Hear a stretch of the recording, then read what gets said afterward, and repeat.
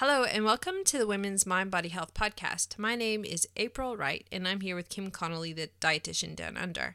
Kim recently attended the Low Carb Down Under conference and has learned some important information for those with type 1 diabetes regarding eating a low carb, high fat diet. This is the second part of a full podcast broken up to focus just on this type 1 diabetes section.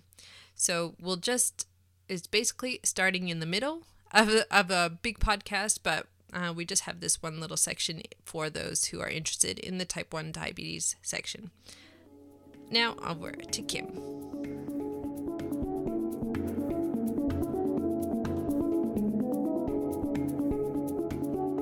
So there was an interesting talk as well by an endocrinologist, Dr. Sheila Cook, from up at Toowoomba.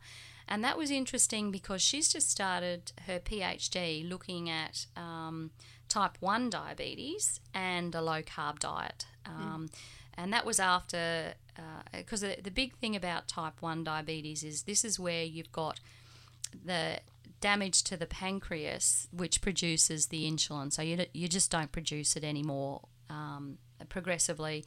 When you're first diagnosed, you might produce a little bit, but over time, your immune system attacks the cells in the pancreas that produce insulin, and you don't.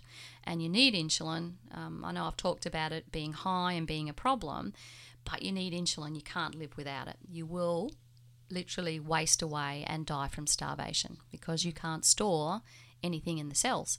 And that sort of tells us a bit about why high insulin levels are a problem. You're just storing way too much in the cells. So you need some insulin, and that's why people who develop type 1 diabetes use insulin injections because their pancreas doesn't produce it anymore. The trouble is trying to keep, your blood sugars normal at that point. You have to do what your body does automatically, or what our bodies do automatically when we don't have type 1. And that's tricky because, stress and exercise and food all influence your blood sugar levels. And so you've got to try and match the insulin you give to keep that in the normal range without pushing it, with the greatest risk, too low. If you push it too low, you will die because your brain will fail without some glucose. So there's a real risk with going low, and there are some pretty significant horrible symptoms associated with that, including shaking and nausea and disorientation and just feeling really terrible. So it's interesting to see this low-carb model applied in the area of type 1 diabetes, because you would go, well, what's the benefit of that? And really, it's about not having to chase your tail around the glucose-producing food. So if you eat some carbohydrate, you've got to match your insulin to the amount of carbohydrate to try and keep your levels normal. And what ends up happening is there's lags and there's delays and there's differences between how well you break down the glucose and it gets in the system and the amount of insulin you use. So you'll go high and then you'll go low, and then you just ride this roller coaster. And that's always been an issue. And unfortunately, to date, our diagnosis of type 1 comes with 10 to 18 years of life lost, and that's really significant. And target A1C for people with type 1 is less than 7%. And, heart risk, like we said, goes up from 5.5 in all people. So your risk, if you're only targeting 7%, you've got this really broad area of risk where you create some damage. But the issue is, if you're trying to really micro-control your glucose levels to get your A1C into that normal range, you end up hypoing way too much, and it's really frightening, and that too is damaging to brain cells, etc.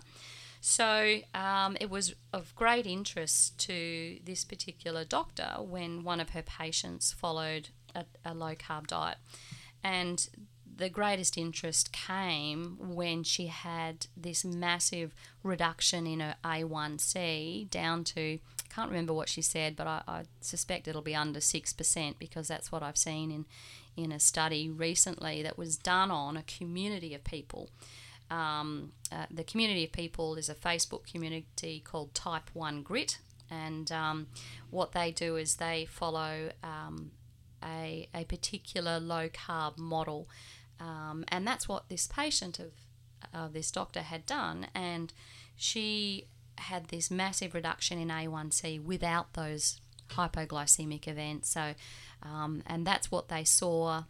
That was what was seen in the study that was done recently, which was this observational study of people following this model, in that there was a lot less hypoglycemic events, which is the biggest challenge in type 1 diabetes. And at the same time, they were getting these beautiful A1C levels approaching the normal range, and that's very exciting to think that there might be something that can be offered from a dietary perspective.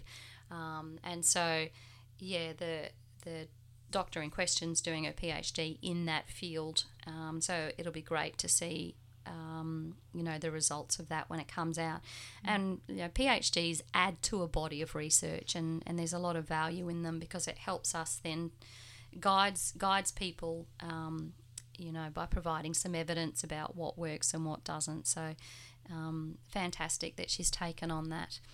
So that was of interest. There was quite a bit actually in the type 1 sort of space. Another talk by Dr. Jake Kushner, who's from the US or Canada. Sorry, I can't remember quite.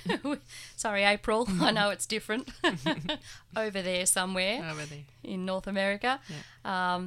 And he's an endocrinologist as well, a pediatric endocrinologist, and a published researcher too in the area of type 1.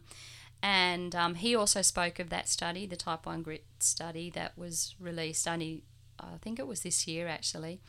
And something that he said really hit home to me, and this is something that I've kind of heard about but hadn't really put into my bucket of knowledge, and that's that protein, if you eat sort of protein-based foods like meat, chicken, eggs, fish, you do get some glucose from that.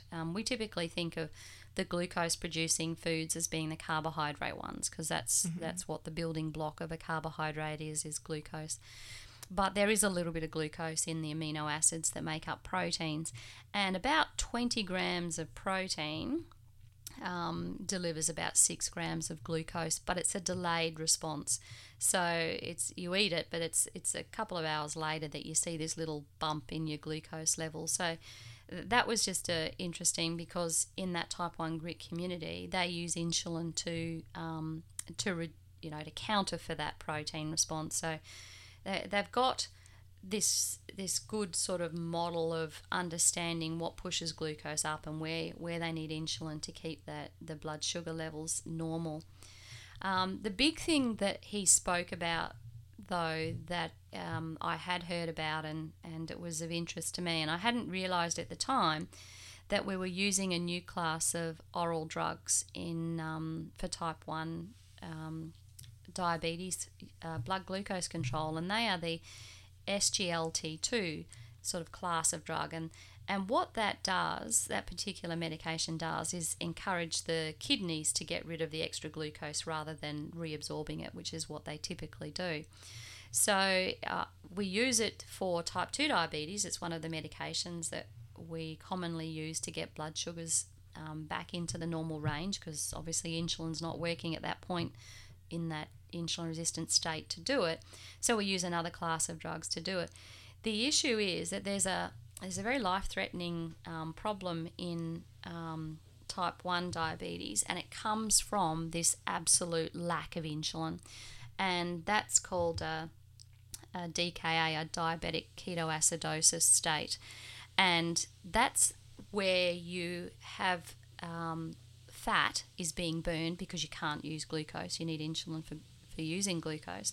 Fat's being burned and you're producing ketones, and ketones are slightly acidic, but the ketones that we're talking about in this state are really high. So they're 100-fold higher than what we see in a low-carb diet. Nutritional ketosis, you produce a little bit of ketone, and that's just a good fuel that we can use. The brain uses it. But in this state where you have no or this absolute deficiency of insulin, you don't get the break that insulin provides on ketosis. So your ketone levels just go up and up and up and up and up, and that can lead to an acid state in the blood, and that causes death. So what he was referring to is that when you give this medication, this SGLT2 medication, that causes the kidneys to get rid of your glucose. And a sign that you're not clear, that you're heading towards this DKA state, is both high ketones and high glucose. And we typically only check with those glucose monitors glucose levels. And so if your glucose is not elevating, we're not sort of thinking that there's a problem here. The issue is, if you're using this other oral medication to bring your blood sugars down, we might be missing the fact that you're not using enough insulin or any insulin, and so your ketone levels are rising because your body's just trying to stay alive and burn fat instead.